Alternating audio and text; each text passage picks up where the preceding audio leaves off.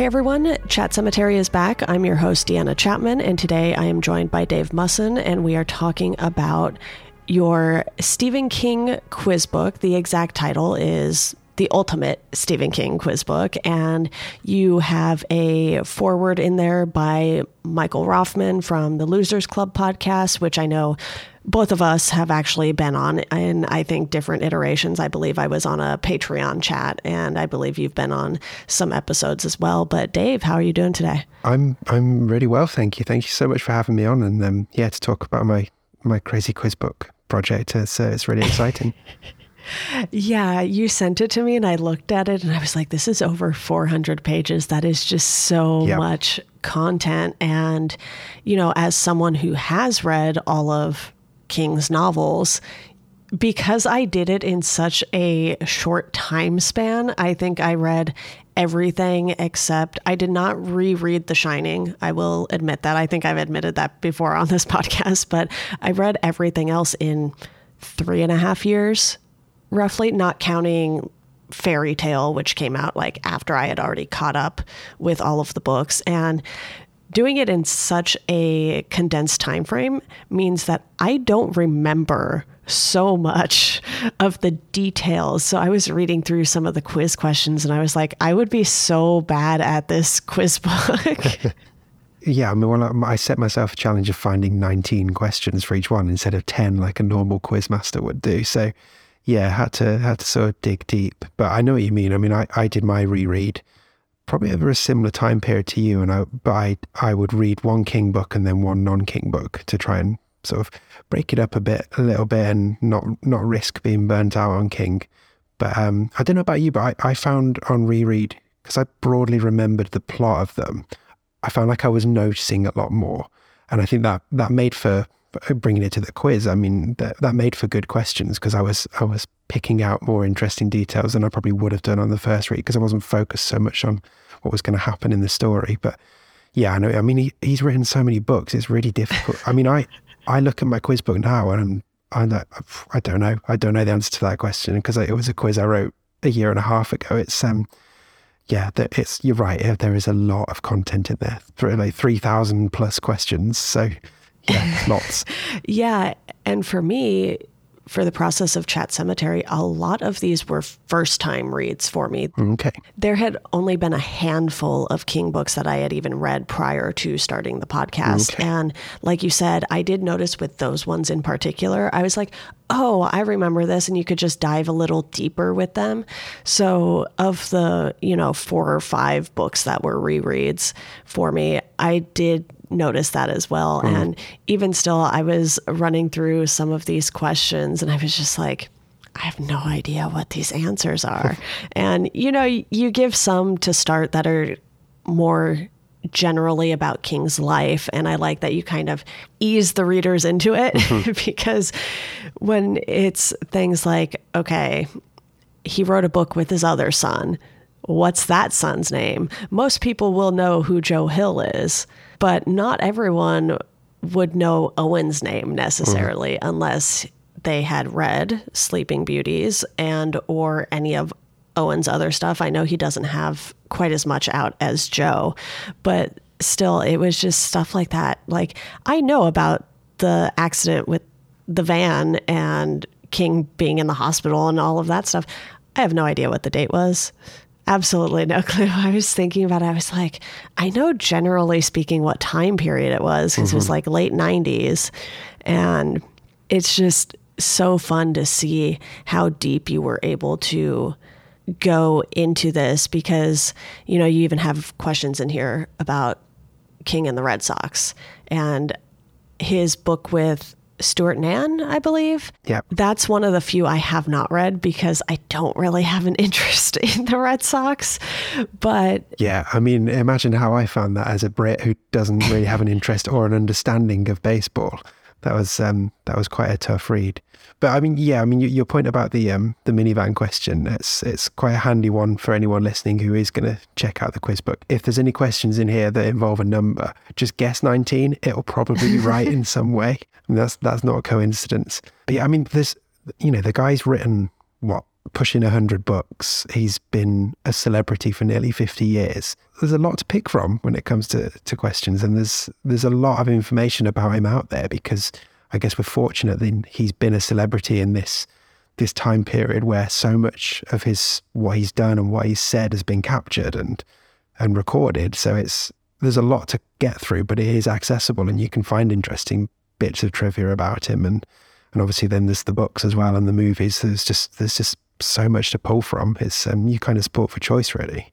Yeah, and as a reader and even someone who has watched most of the adaptations, I have not watched all 800 Children of the Corn movies, thankfully. Well, if that changes. But, even just pulling 19 questions out of something like the Tommyknockers, which a lot of people don't love. Some people do love it, and I love that for them. Oh. I am not one of those people who loves the Tommyknockers. So for me, I was just honestly impressed that you were able to pull 19 questions out of each of these books. And I can guarantee you I don't know the answers to any of the Tommyknockers ones. I have tried to delete that book from my memory as much as possible.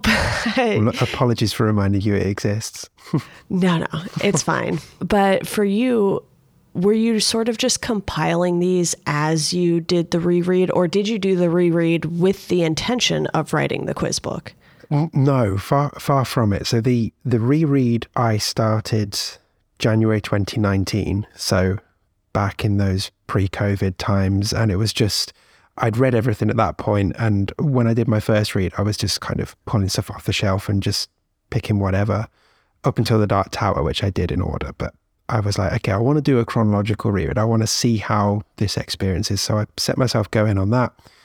And then obviously a year and a bit into that, COVID happened. Mm-hmm. And the reason I bring COVID into it is because that's kind of what sparked what became the quiz book. The quiz book was essentially a fun idea that just got out of hand and just ended up being something that I wasn't able to let go of. So the genesis of the quiz book was early on in the pandemic. I don't know what it was like for you guys over in the States, but here there was a 2 or 3 week period at the start of the first lockdown where people went crazy for online quizzes and online trivia nights.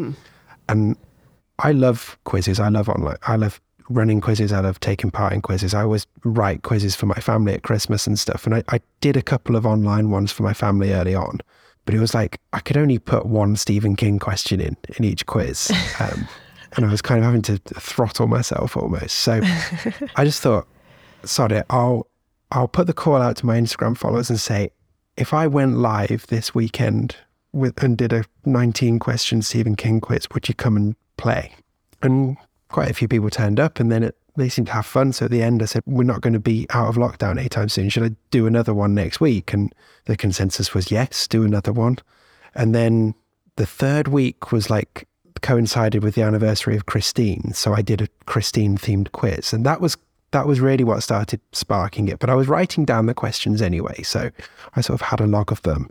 And I just fell into the habit of doing it because it was a nice way to connect with people on a Sunday. Was Sunday evening for me, Sunday afternoon for people joining from America and that side of the pond. It just built into a nice little community pretty early on. So that was early April was the first quiz. And then by July, people had started saying, you should write a book. You should, you've got all these questions written down. You should do a book. So it sort of became a topic of conversation in between questions. And, the people who were joining every week just kept mentioning it. And my brain just latched onto it as an idea of something that I thought would be fun. And it went from there. I think I have one of those. Well, I say one of those. I have a brain where when I'm interested and passionate and a fan of something, I go sort of almost evangelical about it. I tend to not be able to just enjoy things and just enjoy them. I get a lot of my energy and a lot of my hobbies are sort of involved around creating content in some way, be it podcasts or YouTube videos or writing or whatever. So the idea of like being able to do something creative about King was quite appealing anyway. So yeah, once I'd got the idea in my head, I was then sort of being a bit more strategic around, okay, there's a book anniversary coming up, so I can write 19 questions about Dreamcatcher, or I can write 19 questions about Under the Dome or whatever, looking at movie anniversaries as well. And then I was always doing the little bits of general knowledge as well. So that really helped pad out those quizzes at the start of the book, which, as you mentioned earlier, like the general knowledge ones. Once you sort of tick off, okay, I'm going to do every book, I'm going to do every movie. That's a lot of quizzes right away. And then I started to get a bit more King geeky about it. So it's like, okay, I've got to tie all this to 19 somehow. So I was like, okay, it's got to be a number where I can make 19 out of it. So the first draft of the book had 163 quizzes in, 16 plus 3. And then that was ready April 2021. And I was working with some people to try and actually approach like real publishers and stuff. And we made a bit of progress, but then some stuff happened and it sort of died off and sort of went away for a while. And then my second child was born and like stuff just got in the way. So I picked it up again probably a year after that, so April 2022. And by then, obviously, King had written new books, there'd been new movies and stuff, so I needed to write more quizzes. So I notched it up to 172 quizzes, again, to keep with the 19. And from that point, it was like, okay, I'm just going to self-publish this. So I'm just going to knuckle down, get all the formatting done, get everything finished, do some proofreading.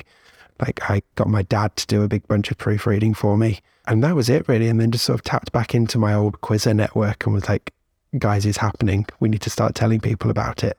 And then was finally able to hit publish just before Christmas last year. So yeah, it was kind of a 2-year labor of love, but it was really fun to put together. And, you know, there was the core period where I was writing it was kind of winter from 2020 to 2021.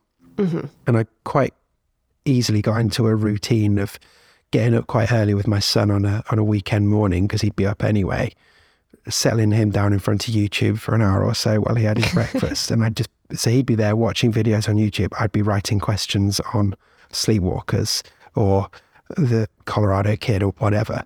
You know, I'd sort of get 2 or 3 quizzes written each weekend. And again, you sort of, once I got into the habit of doing it, it was pretty quick to pull together. And it was just, yeah, it was really fun. It was a challenge at times, like you say, like some of the movies and adaptations that are perhaps not good.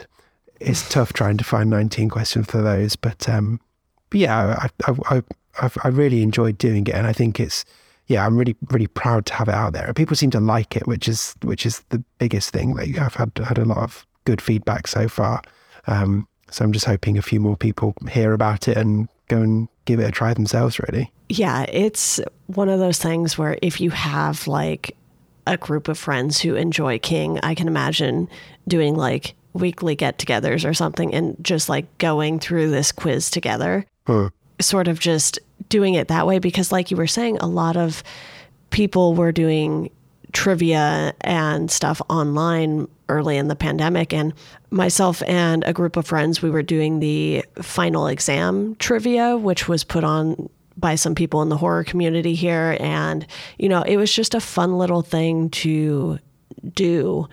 You know, they would get maybe 200-300 people doing the trivia every week or something.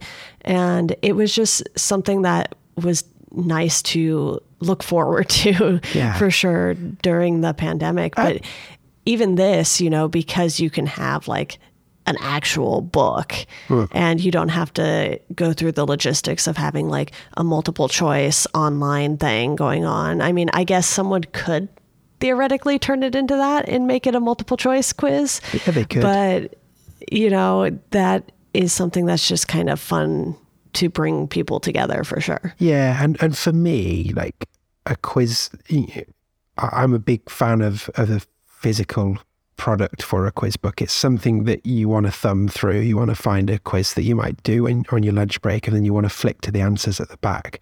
So having a book was important. But like you were just saying there as well, like for me, as much as anything, obviously that book was 2 years of work, and, you know, it's a sort of translation of my fandom into pages, but it's also like a physical reminder of that little community that I was able to build during that time. And, you know, what was otherwise a pretty miserable, bleak time, really. I had those evenings every Sunday where I was catching up with my friends and I was testing their knowledge and stuff. And it's really nice in a way to have that sort of physical, for me, I know most people who buy the book won't have that connection to it, but it's, you know, for me, when I look at it on the shelf, it's like a piece of work I'm proud of, but it's also like, that's how I met my core group of constant quizzers who I dedicate the book to.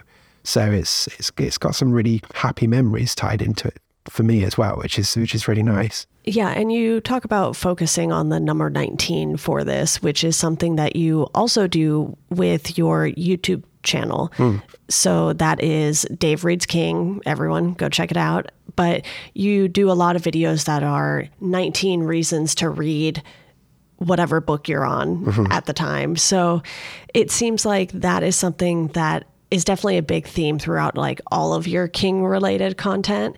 And if I'm not mistaken, you just recently started a podcast as well, right? That's right. Yeah. So the 19 thing is one that I definitely felt like latching onto when I was sort of starting with these King related creative projects. So yeah, the YouTube stuff, I'd been wanting to give YouTube a go for a while. And then I had the idea of like 19 reasons to read Carrie.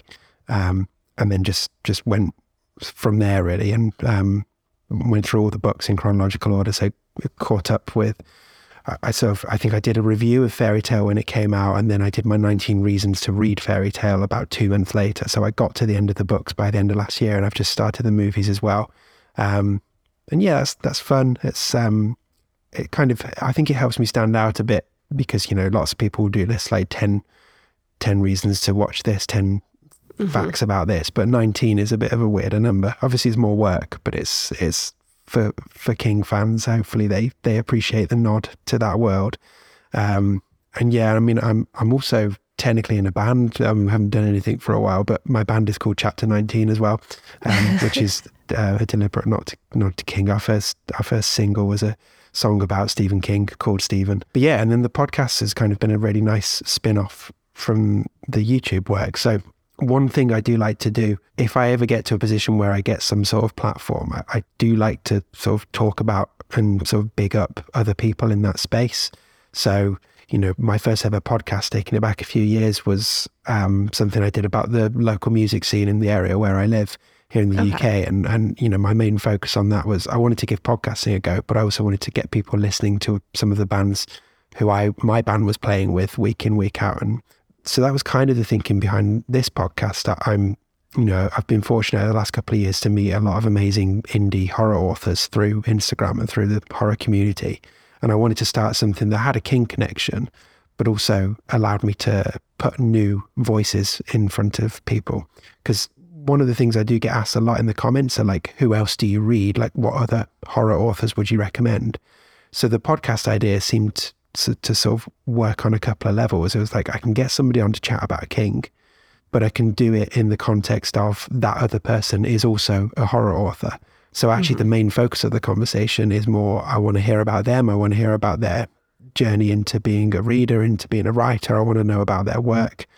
And then we can switch the conversation to King and we talk about one book. So yeah, the podcast is called Constant Writers. And as I sit here and record with you now, we've just put episode 5 out. So there's one more episode in this first short season. And then I've got a few more short seasons planned for later in the year. But been really blessed to have some amazing guests on so far, and got some more in the pipeline as well. So if each episode turns 1 or 2 people onto that author and makes them go and give it a try, then it's been totally worth it for me, because there's, you know, King's only going to be around for so long, and his are massive shoes to fill. And I'm not suggesting that any of the people I've had on the podcast are going to be as successful as King, but like in terms of people who read King and enjoy King, there's a lot about their work that they're going to enjoy. So I just want to take the little platform I've built for myself and the little following I have and just say, go and check these people out, because they're really worthwhile sort of parting with some of your cash in return for their writing. Yeah, and one of the things I've noticed about the horror community too, especially the Stephen King community specifically, is that, you know, I wasn't worried about the fact that like the Losers Club podcast already existed when I started mine, because I was like, you know, yes, they're both about King. Yes, we're both reading the books and watching the stuff, but I did it in a different way than they were doing it. Like, I remember I looked at their feed before I even started Chat Cemetery, and I was like, I will not be doing a 4-hour episode on it.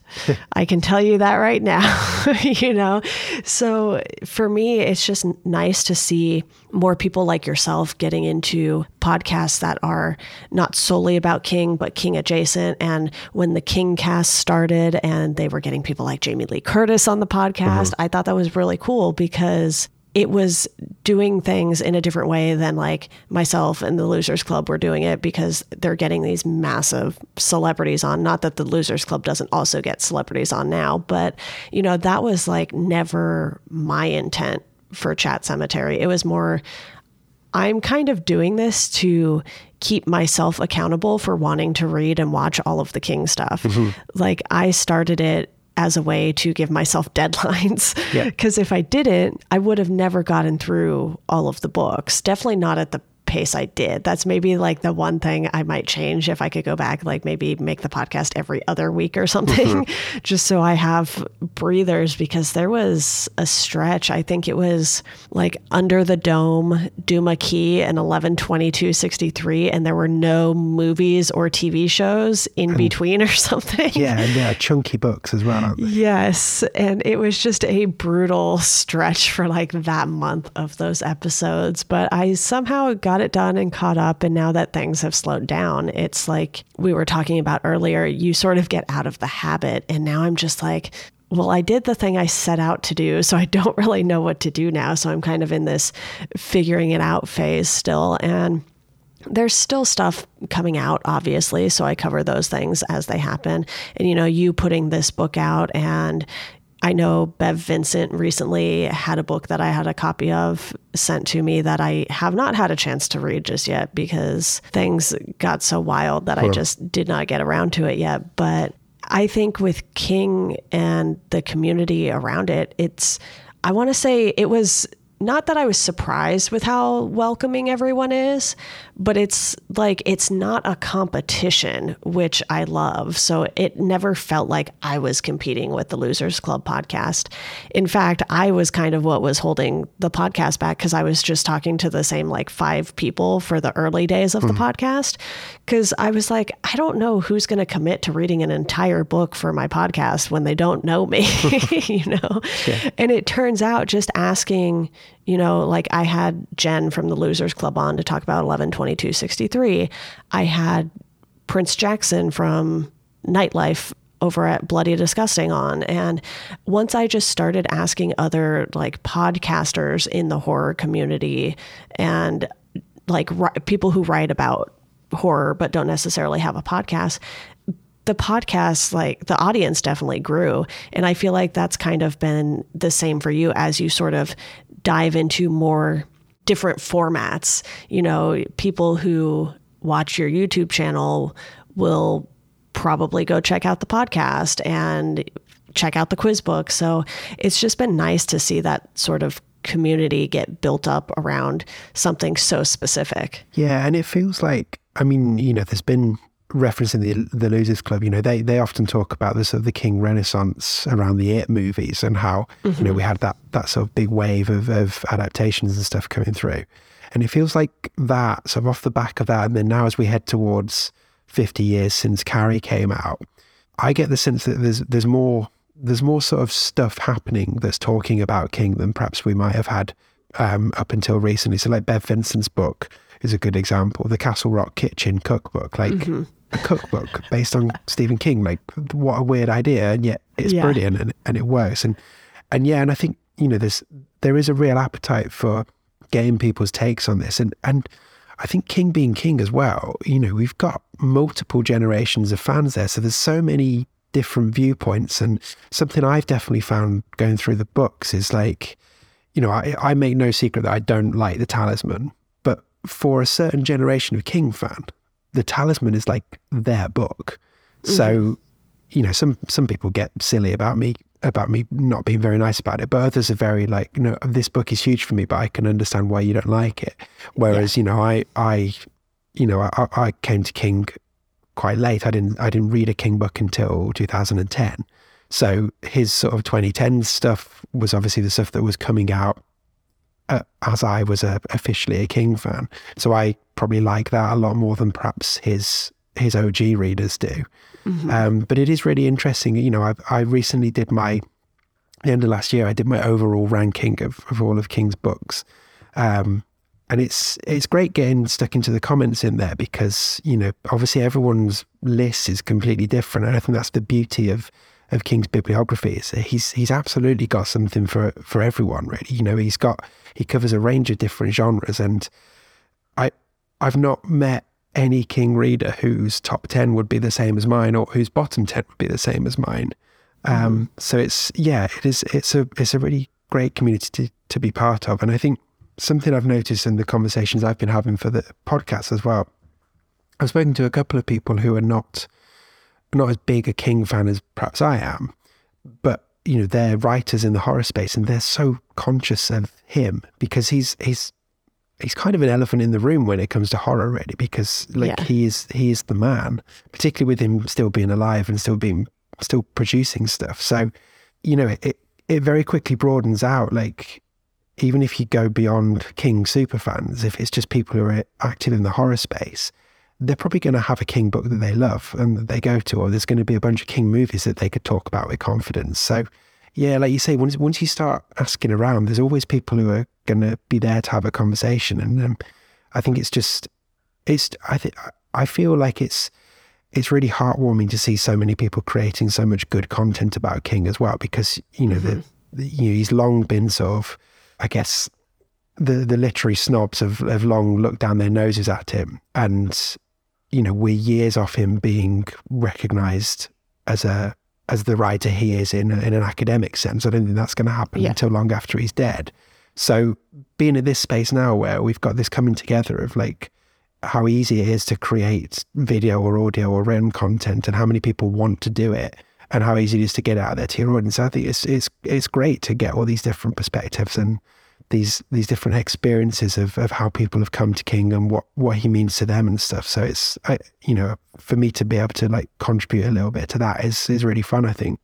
Yeah, and you mentioned positivity there, and I know that with something like YouTube, negative titles will tend to get you more clicks and because of that bias that everyone has. But, you know, because I did a video a while back on Cell being bad, and it's one of my least favorite books of King's. And I'm not even sure that the person watched the video because they commented on it and they're like, just because you're too young to understand it doesn't mean it was bad. I was like, no, I just don't like it. Like, that's why I think it's bad. But I've never been like, this thing is bad and you're wrong if you like it. That's never been my style. And it's the same with you and your videos, I've noticed. It's one of those things that you're doing this thing of reasons to read something, even if you don't like it. And I think that is just a big testament to how the King specific community kind of has these two sides to it. It has those of us who just want to consume everything, whether we like it or not. And I remember someone like left a review for this podcast and they were like, too many 3 stars. I'm like, sometimes things are just fine. It's weird when people expect you to love everything that an author does just because you love a good chunk of the stuff that they do. And I went back and I looked at my Goodreads ratings and I was like, yeah, there's a lot of 3s in here, but there's also a lot of 4s. And I definitely know that there's probably a good 5 to 10 books that I just really love and have given 5 stars to. Like, I know that off the top of my head, and I'm just like, he can't write a hit every single time. Yeah, and how many other authors have 5-star books in their bibliography? Yeah. Very few. And I think it's a much healthier way to approach things, to not just blindly love absolutely everything that your favorite author does, because I mean, you end up getting all Annie Wilkes about it then, don't you? I think it's healthy to look at books and either look at a book and say, you know, like for me, like The Stand, objectively, The Stand is an amazing book. Likewise, Wizard and Glass. But for me as a fan, they're really low down on my rankings because they don't really do much for me. But sometimes I do get a sense in my YouTube comments that idea of having any element of nuance and being able to sort of think critically about books is lost on some people. But again, I think his bibliography the scope of it is so wide that, yeah, like you say, he's not going to write a hit every single time, and not everything he writes is going to resonate with every reader in the same way. So I think it's perfectly natural to go through and be like, yeah, I like these ones, I don't like these ones so much, and these ones are just, as you say, these ones are just totally fine. But you never know which of King's books are going to really strike a chord with some people. You know, I know people who absolutely love Dreamcatcher, and good for them. And I can see exactly. like the bits I like in Dreamcatcher, and like, okay, if people are feeling like this about the whole book, I totally get that. But then it'll, you know, for me, bits fall apart. But yeah, I can't think of any other author where there's so much content to choose from, and you know, he's written nearly 100 books. They're all, but he's never stood still. He's never sort of kept himself in one lane. And I think by nature of him doing that, you're always gonna, it's always going to divide your fan base's opinions. I mean, I love his stuff from the 90s. A lot of constant readers are not really into his 90s work because it was too experimental. It was too much focused on drama. It was too much like, how dare he like try and write about the issues of like domestic abuse or whatever for 3 books? Like, what's he doing? I just want monsters and stuff. But I found that really interesting. I found there was a real confidence in that run of books because he didn't have to prove anything, and he could take his time and experiment. But yeah, it's a like I said earlier, it's a fun community to be part of. And at least with the quiz book, I wasn't like trying to, I mean, I suppose I was with my haikus a little bit, but at least with the quiz book, it was more like fact based. It wasn't like 19 question 1, is the Stand a good book? Yes or no? You know, that was slightly easier. Yeah.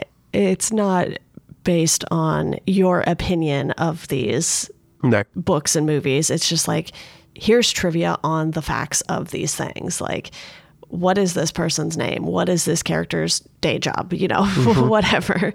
And being people who make things that then get put on the internet, you're obviously always going to attract some people who will very vehemently disagree with you and feel the need to sort of just comment on things instead of just simply not watching or listening to them. Like, if someone doesn't listen to this podcast because I think a lot of King's work has been fine, I'm okay with that.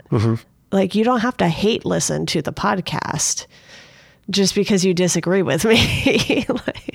Yeah, and I mean, like, hate consuming a podcast, like that's such a commitment of time for something you're not enjoying. I mean, like, I can sort of see it with my videos because they tend to be around 10 minutes long. So if somebody gets a sense that I'm bashing on their favorite book, you know, I can understand them sparing 10 minutes of their time and then leaving me a snarky comment. But yeah, the podcast thing is like, I mean, you've got a whole world of stuff to pick to listen to. Like, yeah, just go and listen to something else. I'm with you on that. Like, some of the comments I see, I try and reply to every comment on my YouTube channel, whether they're being good, nice, whether they're being friendly, nice, or indifferent. And I do have most fun with the ones who are being negative. And it's interesting the ones who will say something and never come back, and the ones who will like engage in a dialogue. Because I've had quite a few comments that started off quite snarky, and I've pushed back against them. And then we've had a really good conversation about it. And it's almost like you just need to go back in that first place and sort of set it up as a back and forth rather than a shouting match. Whereas others just come in and say something mean and then go away. But I always have the last word on those because I do reply to them, and then it's my comment is there left unanswered. So yeah, you're never going to please everybody on the internet. That is the big downside of the internet, is that, you know, you're never going to please everyone, and there are always going to be people out there who, I mean, there are people out there who just get a kick out of writing something negative and getting a response from you. So sometimes I am hesitant to reply, but it's like, no, I don't like to leave things lingering on there, even if I'm just telling them to jog on. It's still quite satisfying to do. Yeah, well, I applaud you for doing that. I am terrible at it. I try, if someone asks me a question, to reply, but if they're just kind of like, you're wrong, I'm just like, I don't have time for this, you know? I had one guy, I've actually removed his comments from from the video because I was just getting annoying, but it was on the Colorado Kid, and I happened to say, because I was referencing that there's a character called Dave Bowie in that book, and I think I said in the video, it's like Bowie. I'm not entirely sure how you pronounce it, because I'm not a fan of the musician. I'm just not into him. And some guy commented, was like, lost all respect for this guy when he said he didn't like Bowie. So I went back to him, and I that comment came through like late on a Sunday afternoon on a weekend of full-on parenting, and it was just like, I haven't got time for this. So I just commented, was like, what has my musical taste got to do with whether I can review a book or not? And it ended up just going back and forth over about 4 or 5 days. And it ended up at the point where he was like, he used the phrase living rent-free in your head. And I was just like, I just need to cut you off now. But it's just once like that, it's just like, I don't, like, his argument was that anybody who didn't see that David Bowie /Bowie / however you pronounce it is a like unmitigated genius, then you're not allowed to have like any of your opinions on anything in life are invalid if you don't think that that particular musician is the most amazing genius ever. And I just couldn't get my head around that logic at all. And yeah, when you drop the rent-free thing, I think I ended up replying saying, well, technically, you're driving my engagement by continuing to comment here. So I'm getting more views and more ad money. So you're earning me money for this. But anyway, I've had enough of this now. So bye. So yeah, it's just stuff like that. It's just like, I mean, I enjoy the back and forth when it becomes a discussion, but when it's just like mudslinging, it's like, get a life, people. No. Yeah. It's one thing to not like something and still be able to understand, like, okay, this musician is important to like the history of music. Does not mean you have to like them. You know, it's not like you were saying he's terrible and you don't get why, you know, he was as big as he was. It's like, especially with music, and people get really defensive about music that they like. And, you know, yes, I love King and you love King, but it's not our personalities.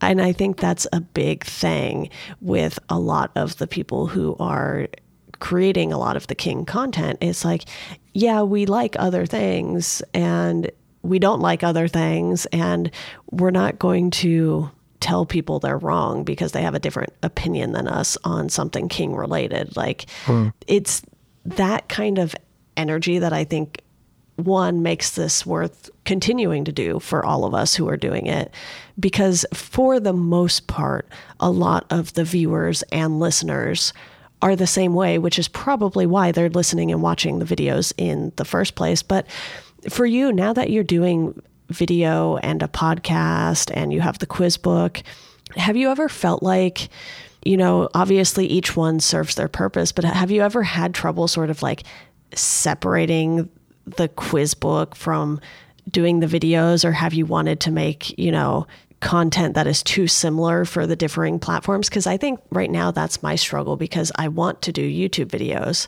but I've already basically reviewed everything that King has done for the podcast. Mm-hmm. And to try and take the podcast, like a podcast conversation I had with someone else, and make it into a 10-minute video, because I don't want to have to go back and fact check myself either and be like, did I give this 3 stars? Did I give it 4 stars? You know, because if there is someone who has listened to the podcast, they might go fact check it and be like, you changed your mind. And, you know, does stuff like that ever worry you if you've covered something more than once? That's an interesting question. I think I'm probably fortunate in that, because all of my different strands had very different starting points and have sort of developed organically. It's got to the point now where I can sort of, YouTube is almost my hub, and I can sort of pull in or do spin-offs of other things there. So like the YouTube was the first thing I did sort of King related. So I was already well down the route of covering the books when the pandemic started and the quizzes happened. The quizzes has just been like almost like a nice add-on almost of like, oh, hey, I wrote this thing.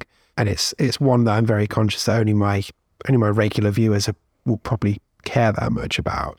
And then the podcast was very much, I've very much done it as a spin-off of the YouTube series as well. So that they are, the video versions of those interviews are on my YouTube channel, and then the podcasts are on Audio Spaces. So for me, it's kind of, I think just happy coincidence that, I've done 19 reasons to read all of the books, and there's 19 questions about them in the quiz book. And now I'm at the point where I've got other people to come on and talk in a little bit more detail about the books, but it's very much their point of view. So I feel like I've got, like you have, I've sort of got my opinions out there, and this podcast format is a useful way of maybe revisiting some of those books and still chipping in with some of my opinions, but the focus is on other people. You just don't have as much of that overlap of the content being too similar to where you're sort of worried that, oh, I might say this thing that I possibly meant to say on the podcast, because I do that a lot.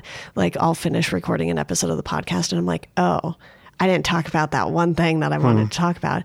And then I go on and I probably remember that again when I go to edit it. But once it's out, it's just like out of sight, out of mind. And I can't tell you what I've said on 180 episodes of this podcast. I mean, I guess for you're at this point now where you've got a level of authority in this space, as some people see me as having as well, having gone through everything and sort of done that. So just thinking very much off the top of my head here, but like from some of my best performing YouTube channel videos have actually been more of the guides. So like my guide to the Dark Tower, where I put out a suggested reading order and sort of pulled in all of the connected books. Yeah, I did the same as one of like my first few YouTube videos or something.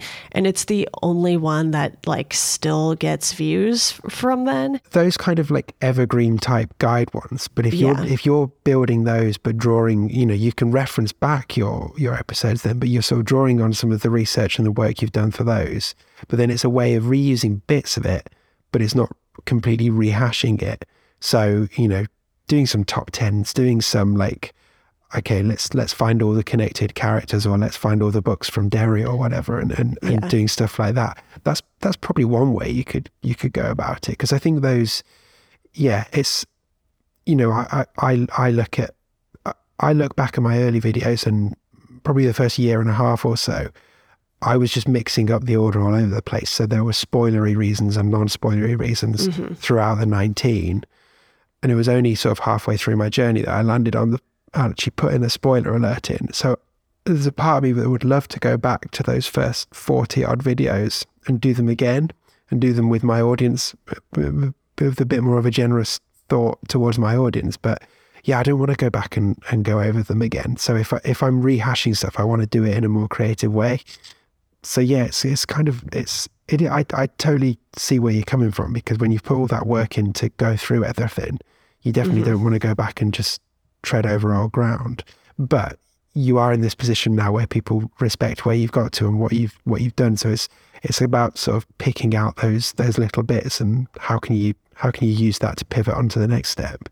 Yeah, and well, my thing with YouTube is like, I've done stuff like my favorite King ending, which is Pet Sematary. So I did a little video on that. But I think I kind of shoehorned myself into a type of video that I actually don't like doing, because I've also been talking about comics and things like that. So I have a bunch of videos on like Marvel Unlimited and DC Universe Infinite, which are like the subscription apps, for anyone who doesn't know, for Marvel and DC, where you can just read a ton of their comics digitally for like a monthly or a yearly fee. And I did a bunch of videos on like the functionality of the apps. And then I ran out of things to say. So now like, I feel like a bunch of my subscribers or followers wanted those videos, and now I'm kind of like trying to shift away from those. And I put out a video that was very specifically like, I'm not doing these anymore, just so it's out there, and like people can't be like, well, you didn't tell us, sort of thing, so for me, it's sort of mostly just finding the balance of making content around the things I enjoy, because in addition to this podcast, I had Welcome to Geekdom, where I talked about everything else that wasn't King that I enjoyed. So I did the Marvel movies, Star Wars movies, other horror movies, and it was kind of all over the place. So that didn't have like one specific niche either. And it's just, you know, you've created such a unique experience that is revolving around King that I really admire, because my brain is more all over the place. It's like, you like too many things. Can you calm down for 5 minutes? Yeah, I know what you mean. I think that was just probably just a very fortunate, what has turned out to be a decent idea when I first started it. But hey, I mean, there's a plenty of space for like a Joe Hill YouTube channel. You could go down that route maybe. Yeah, I have done most of the Hill House comics. I've done videos on those. I've done, I don't know if I've specifically done some stuff on Scott Snyder, because he did, you know, American Vampire with King. So I definitely want to lean a little more into horror in different ways that maybe aren't directly related to King, but it seems like horror comics is kind of going to be the sweet spot for me. Whether or not those videos do well, time will tell. But like you were saying too, stuff like reading guides, because they're evergreen, I've noticed will do better. So I've been like picking out Marvel and DC characters and doing those. And as you've probably found with Chat Cemetery, like just showing up regularly and sticking to a schedule, like that does so much of the legwork in terms of building an audience. I think that's what got me past my first 1,000 subscribers on YouTube, was just I'm there every Sunday. So yeah, people just keep seeing you, and you just get in people's heads a bit more. Yeah, that's what I need to get back to for my sanity mostly, because when things are not on a schedule, it just throws everything into chaos for me. And because my day job is editing podcasts, I try so hard to keep everyone on a schedule. I'm like, can you please just like do this specific day each week? Because I have some shows that are like, oh, we'll put an episode out Wednesday this week, Friday next week. And I'm like, can we not do that? Yeah. So this has been an episode about a Stephen King quiz book and also some YouTube therapy here. That's good. That's good. But Dave, do you have any final thoughts that you want to share with the audience on your book, your YouTube channel, your podcast, all of the above? Everything will be linked to in the show notes, by the way, for those of you listening. So I highly, highly recommend checking everything out. I mean, no. Loads. So thank you again so much for having me on. It's been. I always appreciate the chance to sort of tell people what I'm doing. And yeah, I mean, in terms of one of my projects, yeah, if you want to pick up the book, that'd be nice. I'll get a little bit of pocket money for it, and hopefully you'll have something on your shelf that you'll enjoy going back to. You know, let me know which your favorite quizzes are. Let me know which your favorite haikus are as well. I ended up writing a haiku about every single book and every single movie as well. Again, because it seemed like a good idea at the time. So there's like bonus quiz in there. YouTube stuff, yeah, come and leave me a comment and I'll reply. I'd prefer it if you were nice, but if you're not nice, I'll still probably reply. I mean, yeah, the podcast is probably, the Constant Writers Project is probably the one right now I'm most excited about. Not just because it's new and shiny, but like I said earlier, it's that people often ask me who else I would recommend reading, and this is my way of getting those recommendations out there. So, you know, by the time this goes out, there'll probably be the first season will be done, so that'll probably be 6 episodes. Obviously, it's only 6, but it's a start. It's 6 new voices to go and check out, and there'll be more coming later in the year as well. But other than that, no, just keep reading King, and if some of my content is helpful to you, then yeah, check it out, and I'd be very grateful for that. But yeah, like you, it's just it's a nice space to be in. So thank you for having me on and letting me geek out, and I hope the YouTube therapy was helpful as well. It was. Thank you.